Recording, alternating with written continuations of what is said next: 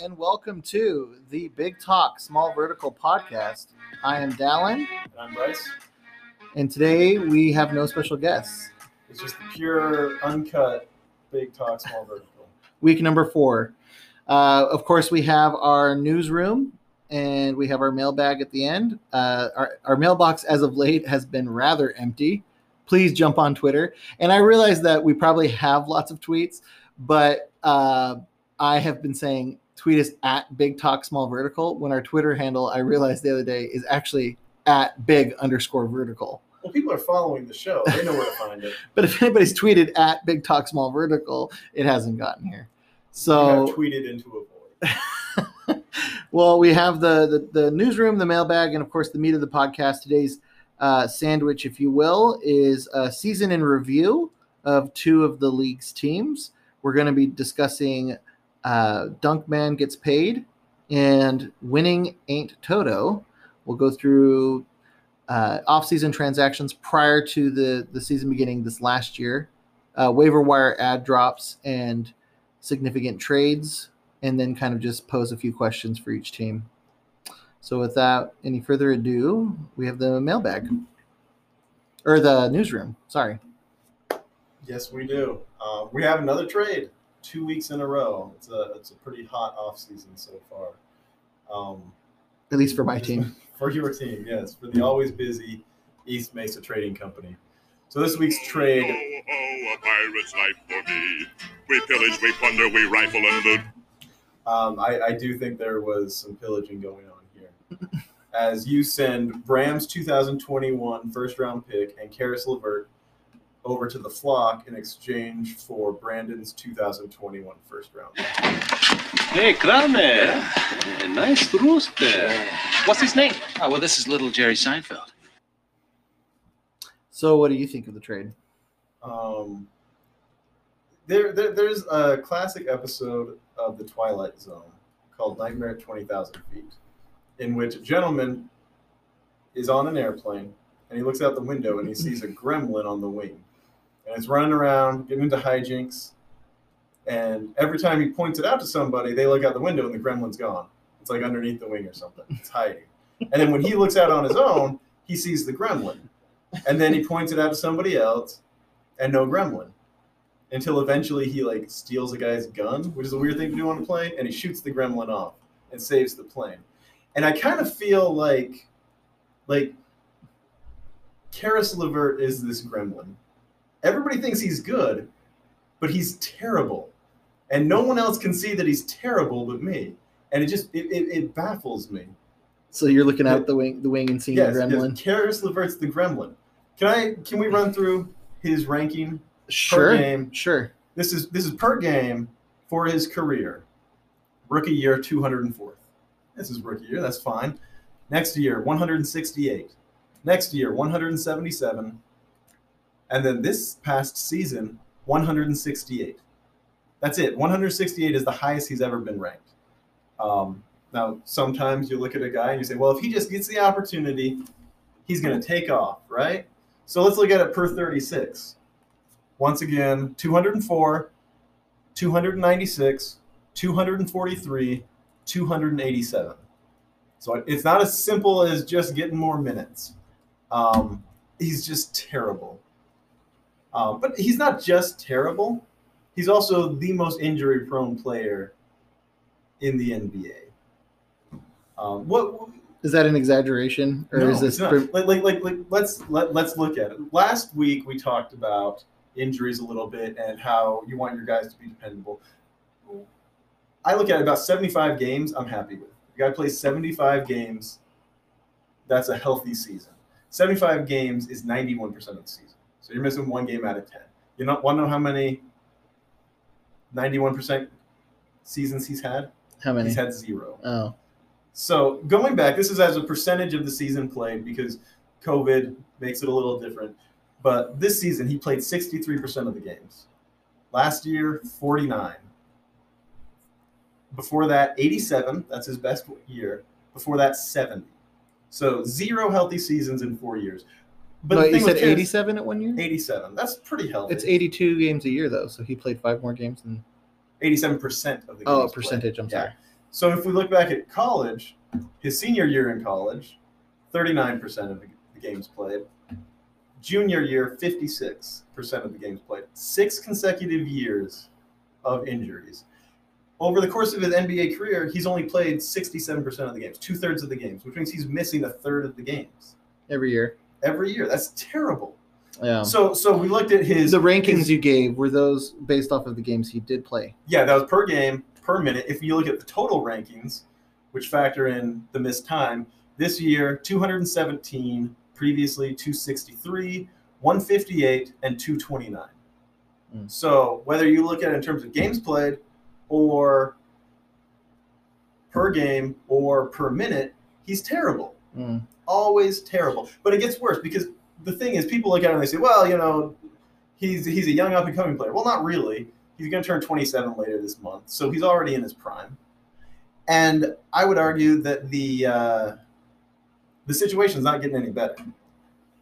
Let's look at his usage rate. Usage rate is a stat. Basically, it's used to estimate what percentage of a team's possessions are used by a particular player.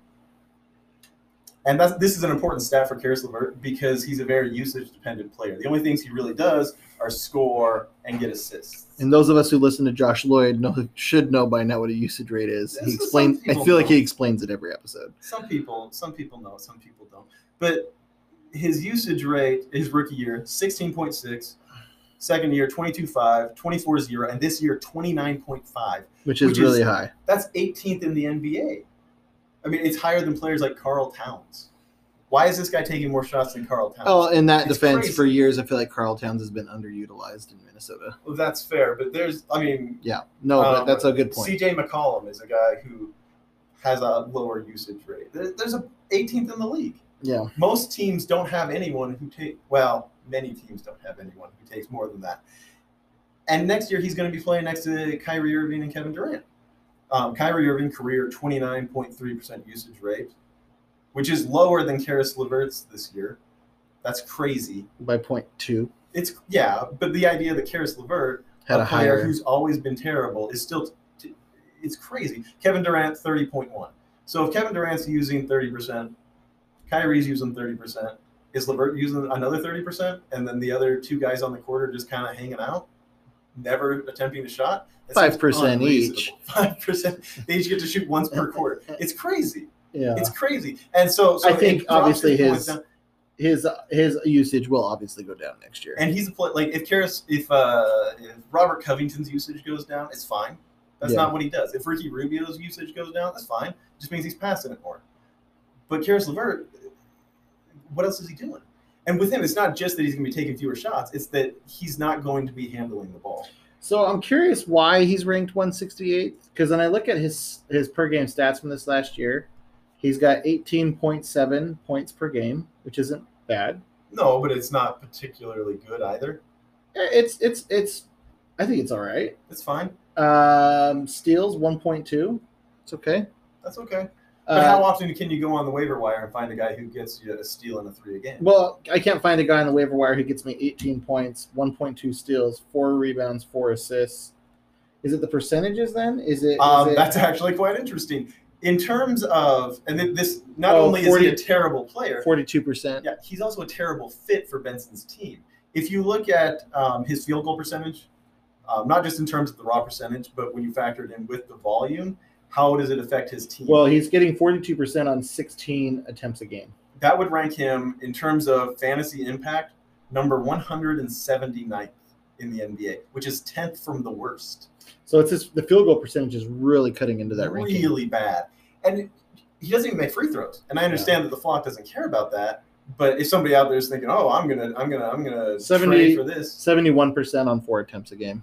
It's bad. Like it's just he's kind of good at steals, kind of good at assists, and kind of good at points. And the points and assists are going to go away because Kyrie's going to be taking. Do you think that Kevin Durant and Kyrie make him better in some respects?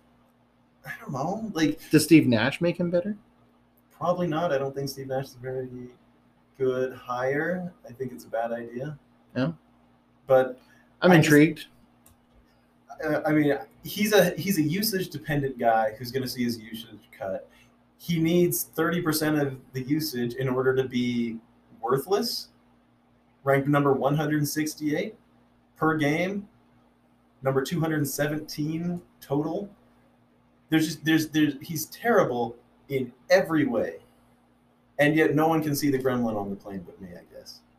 and the argument for Karis LeVert is that, well, he's good in the bubble. Did you see him in the seeding games? Well, let's talk about the seeding games here, Dallin.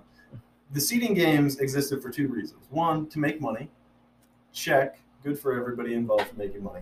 And two, to help good teams prep for the playoffs. Get ready for the games that actually matter. And they have a term that they usually use for pointless games that just exist to help the other teams get ready, and that's preseason. So what we have here is 4 seasons of terrible production, 6 seasons of injuries, and a hot preseason. Add all that up, you put I would all that on the I would bump it scales. from his preseason to a summer league environment. Summer League is just as worthless. Like Karis LeVert, if you run a team that is actively trying to lose games, as the Nets were, that's why they didn't send their good players, and you're playing against teams that don't care, and Karis LeVert's shooting about a third of your shots, then fine. But I don't think that's ever going to happen. Here's my last question. Kevin Durant was on the Warriors and played alongside Steph and Clay. Now, I'm not saying Karis is as good as those guys, but is Karis the 3rd best player on the Nets roster? No, I think Spencer Dinwiddie's better. I think he's a better creator. I also think Jared Allen's probably better as well, but it's a completely different thing. Jared Allen's not going to be taken.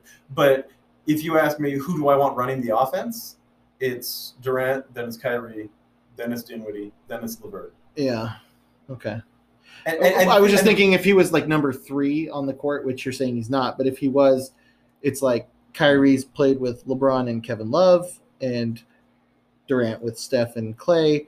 So I'm thinking Clay and Kevin Love both got their fair share. But those is there room for LeVert? Those are to get actually his? good players. Like Yeah. LeVert in any situation, because we've seen him with lower usage, he didn't produce.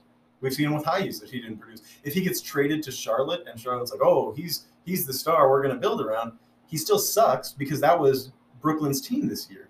Brooklyn's team was, hey, Karis LeVert's our guy. Go be the star. And the results were he sucked and the team wasn't good. Yeah. I don't see any way you could possibly think that he's a good player except to value an 8-game sample size over a 4-year sample size. And to me, that's absolutely crazy. I think that Karis LeVert will actively hurt the flock for as long as he's on the team. And if the flock is wise, that won't be for very long. He's worse than an empty roster spot. I smell a lunch bet between Bryce and Benson brewing as Benson listens to I this. offered him LeVert versus Troy Brown, and he did not take it. So I don't know why he even did it. The only way that this... He also got a draft pick. He did get a draft pick, and that's the only way this works out is if... And think about it this way. Let's say Brandon makes Brandon was a playoff team at the end of the year this year. If Brandon makes the playoffs again and Bram makes the playoffs, well, then I just gave up Karis LeVert for nothing. I mean, I think Karis LeVert's worth nothing. Like I said, I'd rather have an empty roster spot. And I think that if you look at his ranking, that's completely So justified. you'd rather take the gamble on Brandon's pick over Bram's pick? I think I would rather have Brandon's pick than Bram's pick. I think Brandon has a shot at making the playoffs. I think Bram is close to a lock. Mm-hmm. And so if you're obviously, I agree. If you're swapping a coin flip for a sure thing, yeah, you know. Yep. So I mean, if I were to ask you how you think I did on the deal, how would you respond?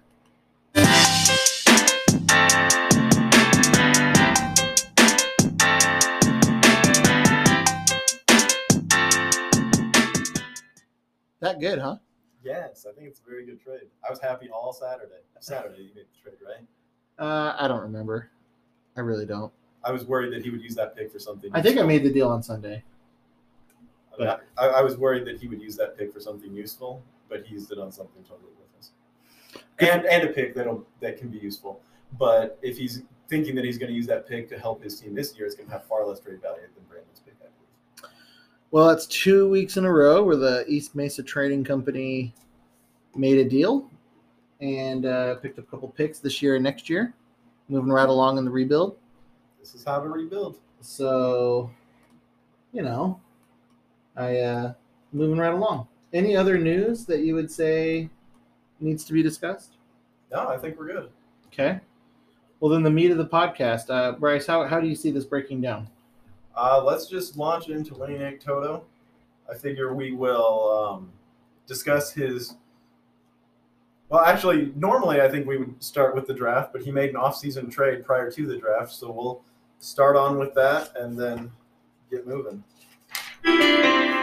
Winning isn't everything. Okay. All right, so he started the year off-season with a trade with you, I believe. Probably. Most people in the offseason probably started their season with a trade with me. Basically, I believe I was actually involved in this as well.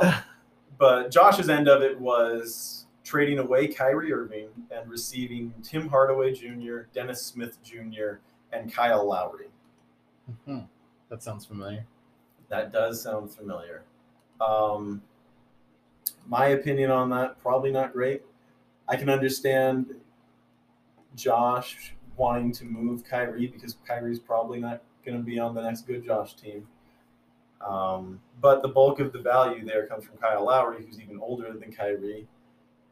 He was taking a gamble on Dennis Smith Jr., but I feel like, now I'm quite confident that he's not it. At the time, we really didn't know still, but I was still pretty confident. Like, he's never actually looked like a good NBA player, which is a little bit surprising. I liked him coming out of the draft, but he had a couple bad years, and it's the type of risk that he should take, but it should come at the expense of a roster spot, not of a superstar.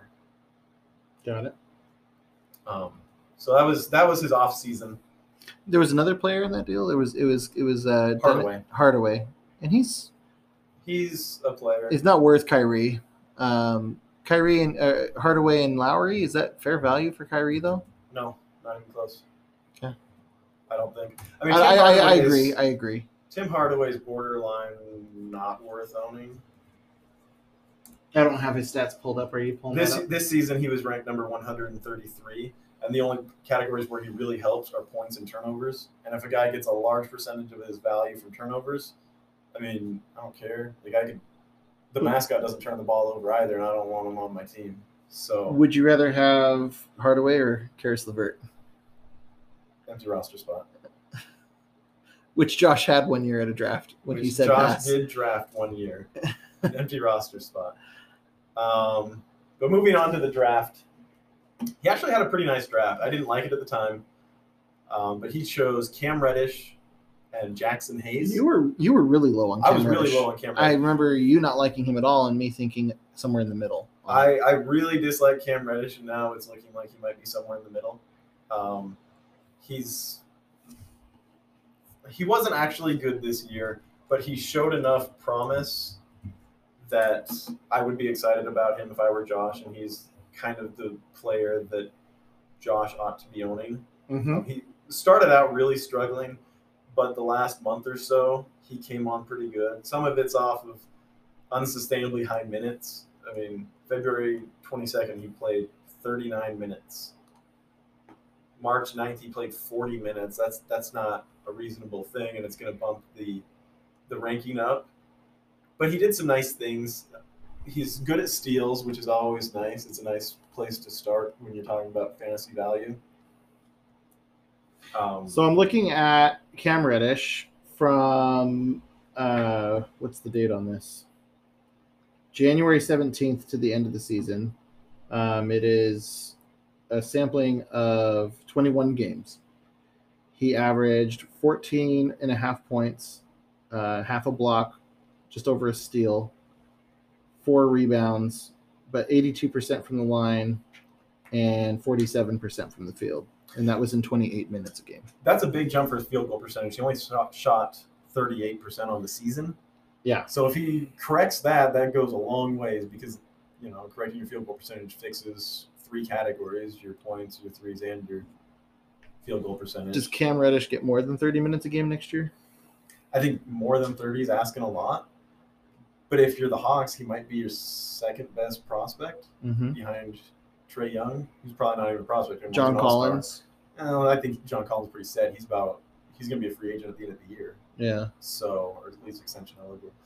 So I think he's an important part of what they're doing. I don't think they're going to get anyone better than Cam Reddish in the draft this year. And so I do think that he's going to continue to log a lot of minutes. And like I say, he's got even at 0.5 blocks. If you're getting half a block out of a guard, that's kind of nice. Yeah. So he's got nice defensive stats. He is a pretty good defender in the NBA, and that's the type of thing that keeps you on the court. So I think he's a nice ball player. I was too low on him. He's not a winner yet. I mean, he finished the season ranked 210. So it's not, maybe too early for a victory lap. But to be a last place team in a dynasty league, you should have a few guys on your roster. Cam Reddish is exactly the type of player that he should own. Sitting on him. Yeah. What was his other draft picks? Jackson Hayes was his next one. Another player that I really didn't like, and he would actually end up go on and drop him. February 9th, dropped him. So didn't really get any value out of that. We'll talk about that a little bit later on when we get to the drops. But not a lot of value, but he was a name, and he did have trade value for a time. So that was his draft. We'll just move into the ad drops, of which there are not many. That was one of my big takeaways as I was looking over his season, is that he just wasn't very active. He only had 3 moves on Yahoo. Now, that doesn't take into account the trade that he had in the offseason. But 4 moves?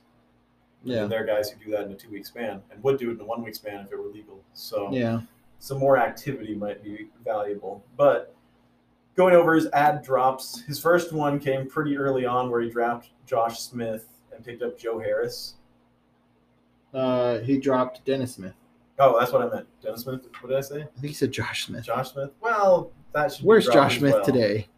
He's in the Big 3 League getting booed by the fans of Detroit. The Pistons are still paying him. So nothing changed. Nothing's changed. Dropped Dennis Smith, who was a key component to that trade, and he didn't really – if he thought that Dennis Smith was – And he dropped him in October, so it's not October like he waited. 26th, yeah. It's not like he made that trade and waited on him. He waited about a month. If that. And then Joe Harris, which, I don't know, I think Joe Harris is a good ball player. Joe Harris is all right. He's young. He's got some – I don't know how much promise he has, though. Like, what's – Better than Dennis Smith, though? Yeah, I think so. If you're going to drop Dennis Smith and fill that roster spot with Joe Harris, it's like, okay, that was a net positive. It is. But what's Joe Harris's upside? Like, you imagine Joe Harris in his absolute prime, he's a waiver wire guy that you used to stream. Well, let's put it this way. We just talked about the Brooklyn Nets for like 5 minutes, and his name didn't come up. So his name did not come up. If I were the Nets, I would be happier with Joe Harris and Karis LeVert because he can knock down threes and LeVert can't. And that's more important to surround your stars with. But just another reason why Karis LeVert is not a player worth owning. Fair enough. But moving forward, added Bryn Forbes. I like it. I like it. I like that one. Let's hear it. I don't have it pulled up, but I mean, I think Bryn Forbes is just one of those Spursy guards that, it's going to take a bit of time, but I think he's got some potential. You don't? Not really. No. It seems like another low upside guy who Josh should be not owning. So Bryn Forbes per game this last year, in 25 minutes a game, he had 11 points, half a steal, no blocks, 1 assist, 2 rebounds, 83% from the field, 2.3 threes a game, which is kind of nice, but I feel like anybody can do that. 41% from the field. So overall rank 232. Yeah. The only place. Can I go back on what I said? Turnovers. You can't. Also, he's 27, so this is his prime. I don't see any real age-based growth. He's a low upside guy, and you stream him for threes. That's really all he is. And so, my opinion, Josh should be shooting for higher upside guys like Cam Reddish, guys who can become stars, and Forbes and Harris just aren't going to do that. They can be useful, but they just can't be stars. Okay. The next move was something that's definitely worth talking about. He dropped Jackson Hayes on February 9th. And so when we're saying he needs to hold on to high upside guys, I mean, I don't mind dropping Jackson Hayes because I don't think Jackson Hayes is good. I think he's got some real flaws to his game. He just doesn't rebound. He doesn't rebound at all, and he doesn't really block shots. And so you're looking at a center who doesn't rebound, doesn't block shots, can't shoot. What does he do? In fantasy, his only real strength at this point is field goal percentage, and I don't really see – on a per-minute basis, he doesn't really block a lot of shots, so I don't see that being corrected. He had a couple nice summer league dunks, though. He had a couple nice summer league dunks. And that actually is what I want to talk about because Jackson Hayes had a name. He had name value. He had name recognition. He had trade value. And instead of trading him, Josh just dropped him. In fact, he was picked up off waivers by you. I don't know. By me or by Bram? By you. Okay. Yeah. I thought I did, but I traded for him You from picked Bram. him up February 12th. Oh, okay. All right. But is that a player that he could have got a trade for? I don't know. Maybe. I don't know what I would have given him. Obviously something because you dropped that something. And I would have given him that whatever I dropped, But I think that's the type of thing we talked about it before with Mikal Bridges, where he had Bridges and just kind of dumped him, and people were interested in him. So why not shop him around? Even if it's just posting on GroupMe, hey, I'm looking to get rid of Jackson Hayes. Can you get something? That's better than nothing. And if there's somebody on the waiver wire that you absolutely have to have right now, then go for it. But that wasn't the case. He just dropped Jackson Hayes to move someone off the IR. Mm-hmm. So it was a short-term move at the expense of the long-term, and that doesn't make sense to me. Moving forward, dropped Reggie Jackson in exchange for Seth Curry, and that was the last ad drop of the year. Reggie Jackson at one point had a lot of trade value. He was like when he was first come in Detroit. That was a long time. I think I traded him that year actually. When he was on Ed's team. Yeah. But he's really fallen off a cliff. Yeah. He had injury problems. They were kind of lurking there in Oklahoma City, and then they really came out and robbed him of his talent. And then the last thing that he did was his big trade with you and Benson, where he sent out Kyle Lowry and Fred VanVleet and brought in Jamal Murray. He also got a few draft picks out of that. What were the draft picks? I think he got 3 draft picks. Do you know what they were? I looked it up. I think it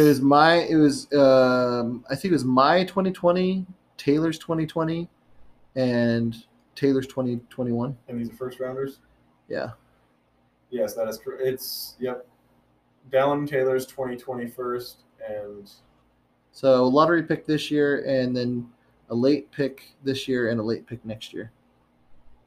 Yeah, 3 first-round picks. So that can be something. The problem is if that's Jackson Hayes and he just gets dropped a month later. But I mean, if you're getting rid of Kyle Lowry, he's not going to help you at all. Mm-hmm. Fred VanVleet's probably even too old for his team. Well, and I also think Fred VanVleet probably had his best season for fantasy. Like his steal rate was unjustifiably high this year, and that drove his value up really high. So I think he traded both of those guys at the right time, and I think Jamal Murray's a nice piece to get back in. So I think that was a good trade for him. Okay, just like dogging on the flock, huh? I'm praising Josh for his forward thinking. You got to trade when the iron's hot. Also, at the time I looked at him like, I don't know, maybe he probably could have got more value. But since then, I know Benson's shopped both Lowry and VanVleet around, and no one's really been willing to pay much.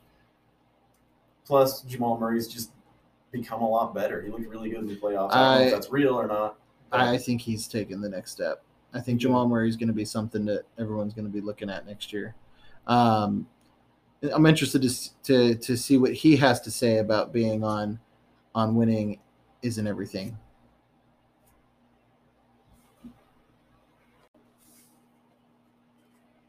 I just want to win. He just wants to win, Bryce. Well, maybe someday. It's going to take some work, but maybe someday. All right. Do you have any other notable transactions for Josh? Those are the transactions. Okay. A couple questions I'll pose. How does winning Aint Todo improve in next year?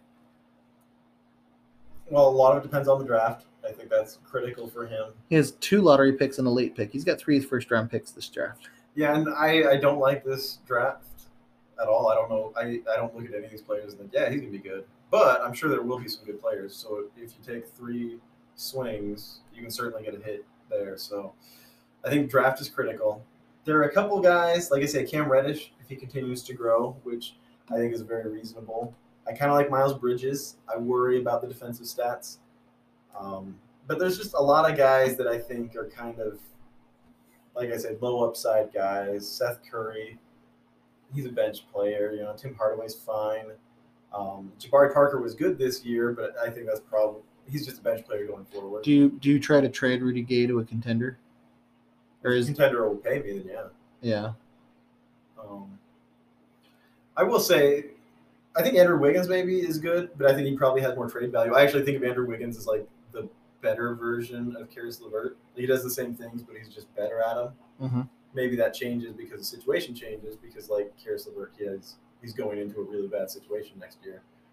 But I do think he's just kind of better. And there are a lot of playoff teams that want points because that's a category that's pretty hotly contested up there at the top. Any other players of note? Nobody really stands out. I think it's just kind of waiting for the draft picks. I will say I think people look at sports teams and they think that the only purpose is to win a title. But I don't know that that's maybe necessarily the only measure of success. I know my mom's a big Diamondbacks fan, and she likes to watch the Diamondbacks. And to her, the Diamondbacks are just kind of a TV show, and the good episodes are the ones where the Diamondbacks win. And so I can understand to a degree Josh picking up just quality players like Josh Smith or Joe Harris. Joe Harris. Yes, Joe Harris. It's more fun to look at your team and see good play rather than look at your team and see that Jackson Hayes played 3 minutes and got a rebound. Yeah, that's true. So I get it. It's not how I would manage the team, but if you are of the opinion that winning isn't everything and you're just here to have a good time, then go for it, buddy. And you may have glazed over this, but I do wanted to touch on Sir Parker. I mentioned Jabari Parker. He had a good season this year. He's ranked number 79, but I think that's probably the best of what he's going to do. He's just not a full-time player. Yeah, I mean, he really only plays one way. I just stick to my strengths, like look at everybody in the league. They don't pay players to play defense, Yeah, that's the problem.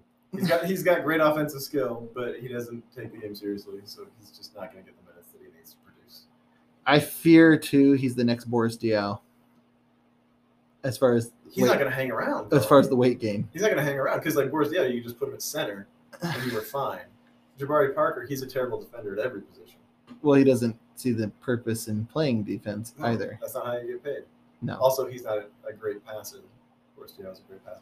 But he had a good year this year. Should Josh have tried to move him, in your opinion? Probably, but I don't know that people were lining up to pay for him. Yeah. Because it was always like he played because the Hawks had a lot of injuries. Yeah. And if that doesn't happen, then I think he loses value. So if that's just what kept Josh happy for a few weeks, be happy. And with that, it concludes our season in review of Winning Isn't Everything. Winning isn't everything. Moving on, a little team that has a little name change once a year, always revolving around one Tim Duncan. Dunk Man gets paid. That one either, and another technical foul. And this is when Duncan's out of the game. He's thrown Duncan out of the game. So, Trevor. Great season, Trevor. Yeah. Tough break, but great season. Come get him next year. Sorry, I was just trying to pull up something, but let's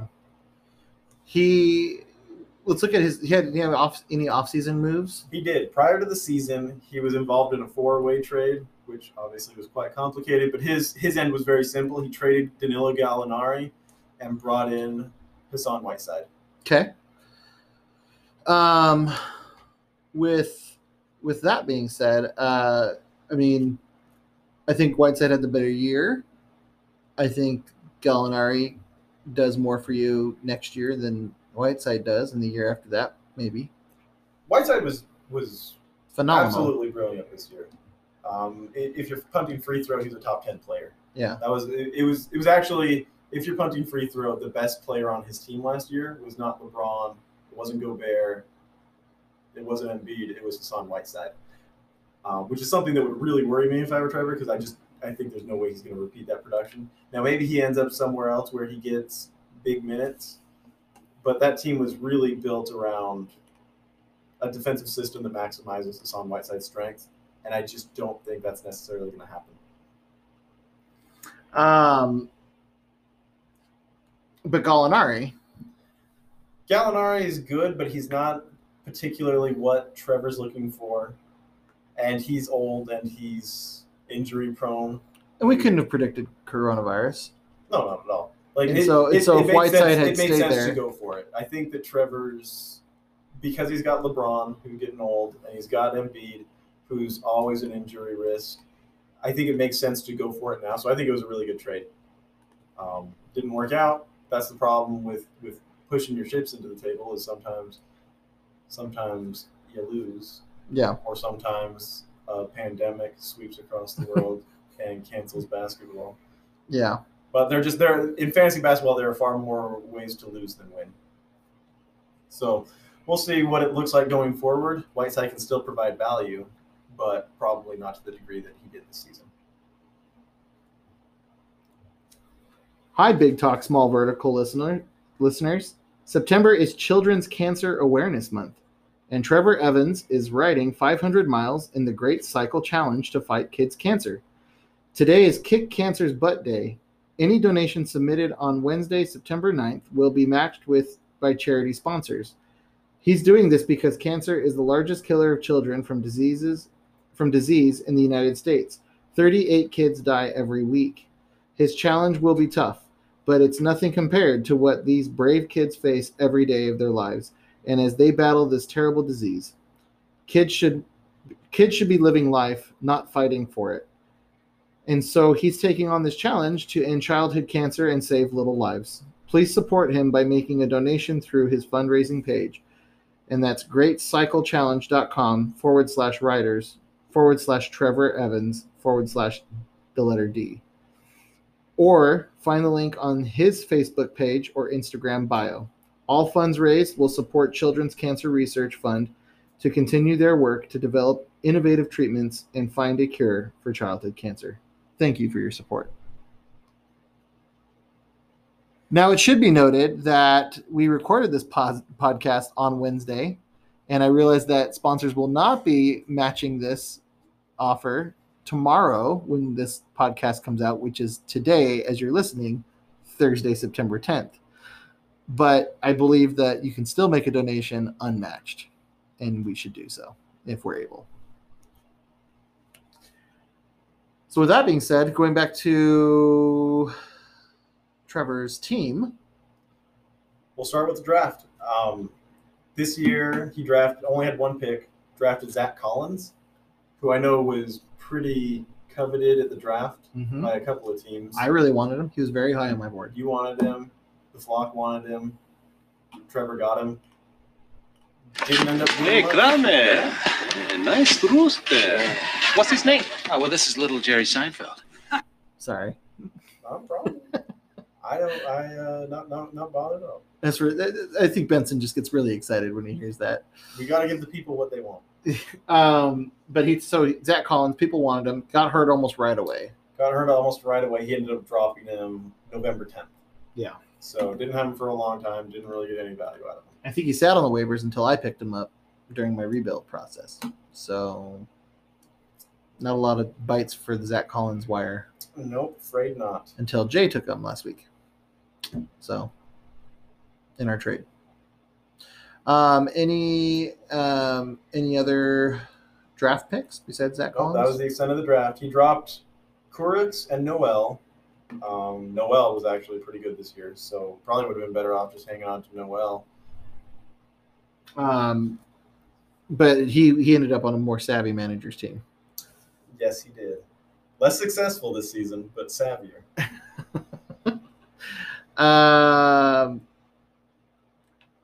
So let's go through his waiver wire ad drops then. Kind of just breeze through them, maybe talk about – because he had a lot more than Josh. He had a lot more than Josh. He's a pretty active manager this year, a far cry from where he used to be. Mm-hmm. I once had somebody complain that Trevor should be kicked out of the league because he went an entire season without making a single move. I changed my mind. It was not you. It was somebody who later kicked himself out of the league. Really? Yes. We'll talk about this off the air. That's fine. That'll do. But no, we'll just launch into his ad drops. Okay. First up, added Mo Harkless. His next move was to drop Mo Harkless and add Christian Wood, which was a good call. Christian Wood actually looks really good. Mm-hmm. My expectation is that next year, as we're gearing up for the season and people are reading, sleeper articles, that Christian Wood's going to be pretty much all of them. Yeah.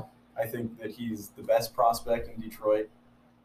I think they're going to give him a lot of opportunities to succeed, and he's been good. Yeah. So I think he never disappointed. He'd go out for one game and kill it. Yeah. And then he's older than people think. He's older than I thought, because this is like his fourth season. Yeah. But he's always been good per minute, and it's just been waiting for those minutes. And the minutes came this year, and I think they're going to keep coming. Okay. Is he a good enough basketball player to stay on the court? Fantasy-wise, we're seeing it. I think so. I think he's legitimately a good basketball player. I don't know that matters in Detroit because they're not going to be trying to win next year, but I think that he's legitimately a good center. Yeah. And I think he's going to get quite a few years of good production out of Christian Wood. Well, good for you, Trevor, for picking up Christian Wood. Next year, that may look like one of the best ads of this season. Of this year. Yeah. But his next move, drop Nick Batum, add Nemanja Bjelica. His next move was to drop Christian Wood. Idiot. Oh, what were you thinking? He's so good. We already told you that. And it gets even worse because he dropped Christian Wood so that he could pick up Mario Hezonja. Hey, Ben Frederick will tell you that Mario is very good. The best thing Mario Hezonja ever did was block for me so that I could get Kristaps Porzingis in the draft. Moving forward, though, dropped Bjelica, added Bjelica, dropped Hezonja, added Alec Burks. Next was his drop of Zach Collins, so that's the end of the draft. Really didn't get anything. His next move was to add Norman Powell. Hey. Norman Powell's a nice ball player. Norman Powell had a good year. He's always kind of been sort of a middling ball player, but this year he really stepped up. Yeah. I think he's a promising little Raptor. Well, and he fits into what Toronto does. He's often the fifth best player on the floor. That means that he gets the best. Well, it means you get on the floor. Yeah, it means he gets on the floor. It means that he's probably got a poor defender on him. They're a smart team that uses all their players. He was watching the game tonight, and he got a ton of run there at the end. He's an important part of what they do. Trevor would go on to trade him. We'll talk about that a little bit later. Well, good for you, Trevor. It's a nice ad. Yeah. Next up, drop Dwight Powell, add Kevon Looney, drop Kevon Looney, drop Nemanja Bjelica. I feel like Dwight Powell and Kevin Looney were both a little sought after this year, or had some talk. Dwight Powell was getting the starting nod in Dallas, wasn't he, next to Kristaps? Yeah, he's kind of, for a free throw punt team, he's pretty good. He's very efficient, gets a lot of field goal percentage. He mostly is just like a pick and roll big man who's really good at dunking lobs, and that plays well with Luka Doncic. Yeah, and with Porzingis creating space, it helps. Yeah. I think Dallas is probably at their best with Porzingis at the 5 and Dwight Powell on the bench. But Dwight Powell does provide value, particularly to a free throw punt team. Or really, he doesn't really shoot enough free throws to cause a lot of damage. So even if you just wanted to use him to stream for field goal percentage, he does have his uses. Okay. Sorry, you can keep going. No problem. Dropped Bjelica, added Jalen Brunson, who was pretty good for a time. I feel like you say Bjelica like every 3 drops. It's a lot of the same guys, and everybody has their own guy that they kind of believe in, but they're not convinced by. And I guess with Trevor, it's Bjelica. Yeah, I have a couple of those. Yeah. Dropped Kyle Anderson, who he's held on to for quite some time. Slow-mo. I wish he were better. I'm worried that that's the fate of Troy Brown, is slow-mo. No, really? But I have hope that he's better. Would you rather have him or Karis LeVert? Slow-mo? Mm-hmm. I'd rather have the empty roster spot.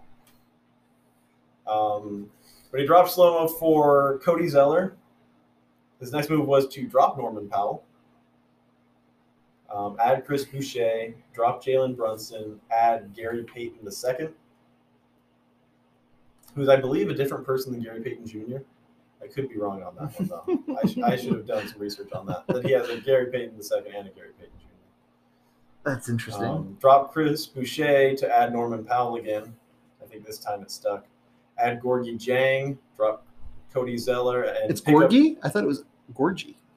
I think it's Gorgie. Oh, this whole time I thought it was Gorgie. I think it's Gorgie. Okay. If I see the same letter in a foreign language, I assume it makes the same sound both times, unless it's got like an accent mark or something on it. Uh-huh. Anyway, because I don't know even what language that is. But Gorgie Jang. Drop Cody Zeller. Pick up Christian Wood again. This time it stuck. Hey, good job, Trevor. Yeah, You're no longer an idiot. Yeah, you fixed your mistake. Drop Gary Payton II, add Ish Smith. Drop Ish Smith, add Monte Morris. Drop Jeff Teague, add Shabazz Napier. Drop Gorgie Jang, add Tristan Thompson. Drop Monte Morris, add Maxi Kleber. Drop Tristan Thompson. Maxi Kleber is a good ball player. Here and there. I like him. He's useful. He's useful because he can block shots and make threes. Before Kristaps, he was the next Dirk. Yeah. No more, though. No more.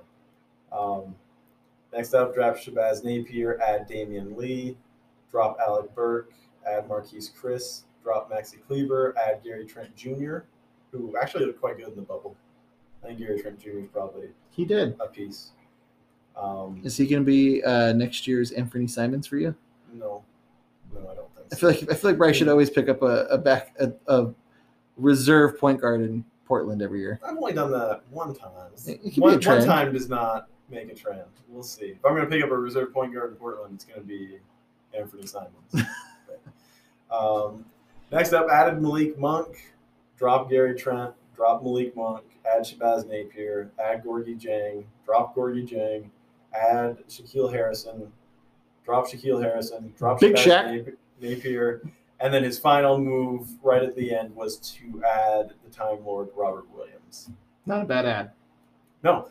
And when you look at his team, he's got kind of a win-now team, but with Christian Wood and Robert Williams, he's got a couple of guys, big men who have really significant upside. Yeah. What's the significant upside with Robert Williams? I said it was a good ad, but honestly, I don't know if I really like him. He blocks a lot of shots. Is that it? That's pretty much it. Yeah. That's all his value? Yeah. But it's kind of like Mitchell Robinson, but without the minutes. Or it's like I have Duncan Robinson and all he does is hit threes. Yeah, and blocks are more valuable than threes. The blocks are the rarest, most desirable category.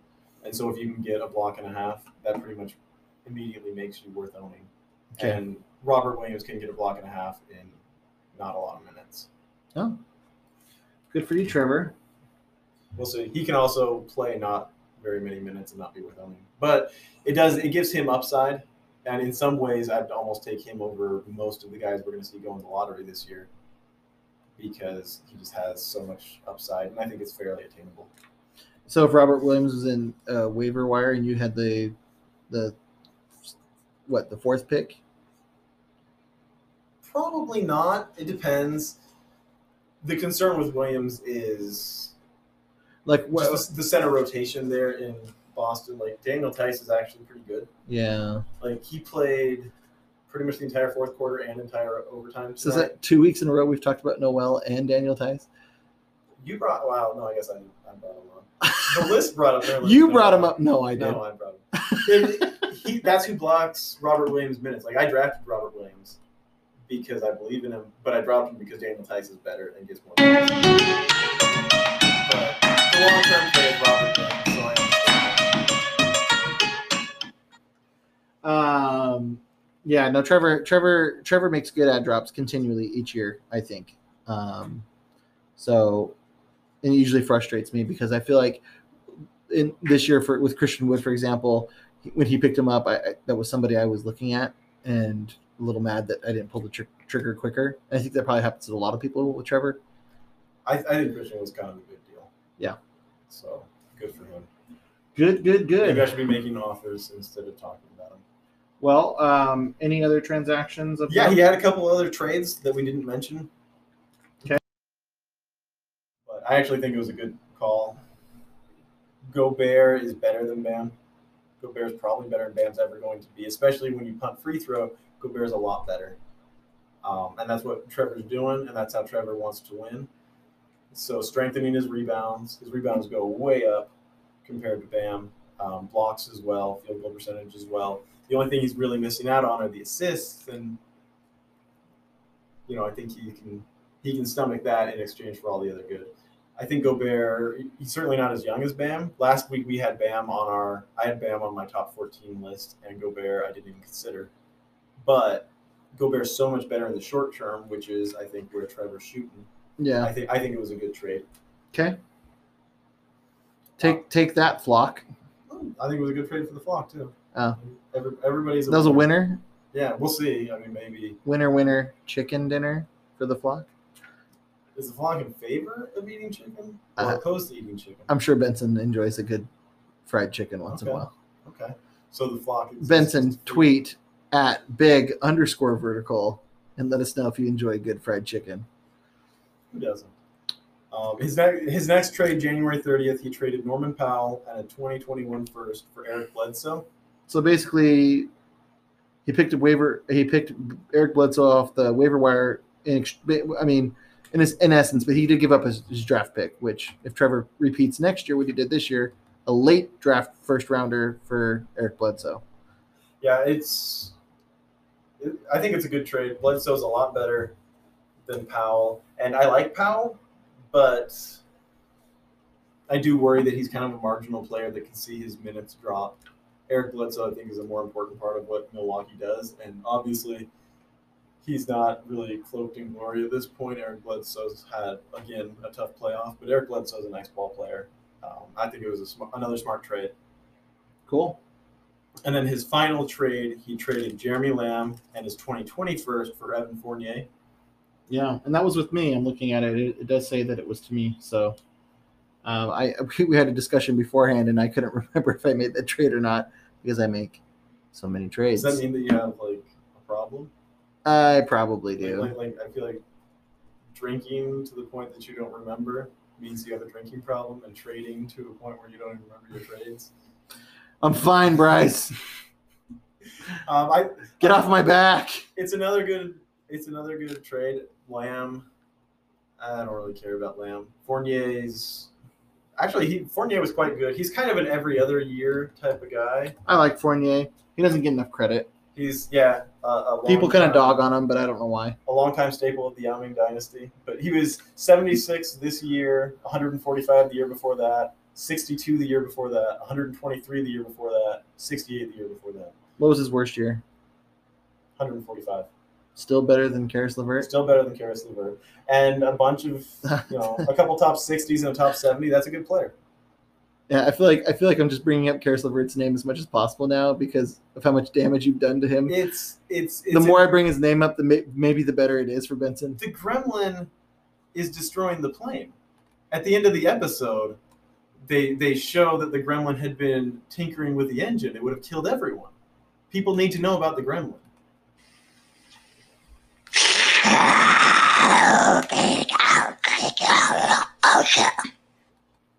Karis LeVert. The gremlin. Any other transactions for Dunc Man gets paid? That's the extent of it. I think it was a couple of really nice ad drops, a couple of really nice trades. This is one of the problems with the COVID season is he, like a couple other guys, made moves to win this year and just didn't get the chance. It's unfortunate, but he's gonna. Rudy Gobert's still gonna be good next year. Eric Bledsoe's still gonna be good next year. Evan Fournier, if he maintains his trend, won't be good next year because he's an every other year player. But I think it's a good move. I think it was a really good season. He should be proud of what he accomplished, and he should be excited for next season. And you always got Joel Embiid. Blocked on the play. Wow! And look at this. Whoa! And Embiid going at it with Karl Anthony Towns. I mean, unless he gets hurt, which could happen going down the stairs at his house, but that can't happen at any time. Wasn't it John Wall that got hurt in his house? I think he slipped. He slipped in the shower. Yeah, he slipped or something. It happens. But then so can he repeat the success that he had this year next year? Be a team fighting for a bye week in the playoffs. He's gonna need to stay healthy, but if he stays healthy, then absolutely. If he stays healthy, he's about as good as anyone. So what happens if LeBron gets hurt and misses the season? The whole season? Playoffs included? Yeah, sure, why not? Like, let's say LeBron's out, just like you missed Oladipo for a year, or I don't think he's very good. Does Trevor make the playoffs? Probably not. I think the playoff race is going to be hotter than ever next year. I think there are going to be a lot of guys there, but he needs LeBron. Championships, not one, championships. Not two. LeBron, tell us about that. Not 2, not 3, not 4, not 5, not 6, not 7. I don't know if he's got 7 in him, but it'd be kind of nice if he got 1. Yeah. So I mean, I hope the best for Trevor, and if LeBron stays healthy, he's a dangerous team. And with my team injured, he was the guy that I was hoping. I'm like, I hope Trevor wins the title since I'm not going to this year. Yeah, I mean, it was like somebody who hasn't gotten it before to get it. It's like when the Dallas Mavericks won, you're kind of like, okay, well. I also think he's just a better person than the other people in the playoffs. Well, who was at the top? Who are we talking about? Trevor. Taylor. I feel like we tried him as champion, whatever. Didn't really stick. No, I don't find it very memorable. Yeah. We don't need to repeat that. Always a bridesmaid, never a bride. Taylor Gohagen. Yeah. Bram, his future is in the future. It's not now. Yeah. And Brandon, I just don't think was good enough. Yeah. He was good. But not good enough to win. And then the Flock and I were both injured. Yeah. So it just wasn't going to happen. So I think there were – but, that's one reason why Brandon did have a shot at it, because a third of the teams are not really competitive. And for any of you that argue that Trevor is not better than Taylor, keep in mind that we've only done 2 ads in our podcast. One was for profit for Taylor, and the other one was to help children battling cancer from Trevor. So shame on Taylor. It's like he's not even trying to make a difference. Okay. Well, do we have anything else to discuss with Trevor's team? No, I think that's it.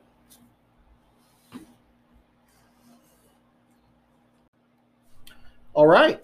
Moving on to the big talk, small vertical mailbag. Here's the mail, it never fails. It makes me want to wag my tail. When it comes, I want to wail.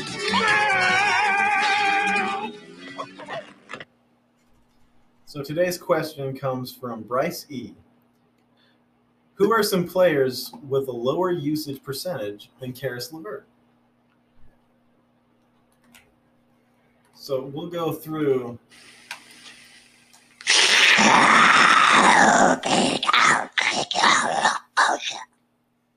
So here are a few players who are clearly vastly superior, but still have a lower usage rate.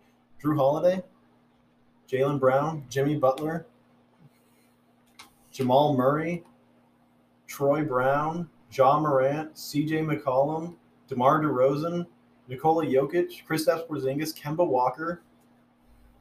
He's better than Porzingis and Walker. Pascal Siakam, Brandon Ingram, Jason Tatum. These guys are all using up less usage than Karis LeVert. This is not a sustainable thing. Yeah. I don't really have an answer to today's mailbag question. The gremlin is terrible. He's on the wing. He's on the wing. Anthony Davis, one of the 5 best players in the world. Lower usage than Karis LeVert. Well, let's hope he does well for Benson. I hope well for Benson's team. I do not. I own the draft picks. So, with that, do we have really anything else that we want to talk about, discuss? We've been in an hour now, so we could probably just end it. That's a wrap. Okay. All right. With that, we will leave you until next time.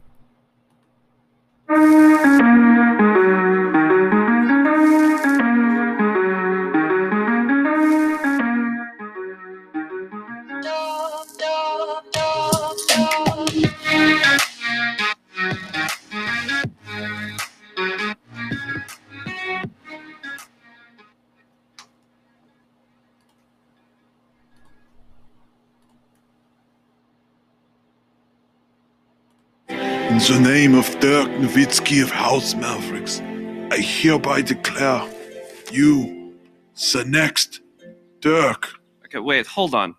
With all due respect, you said I was the next Dirk, like a month ago. Oh, That's right, okay.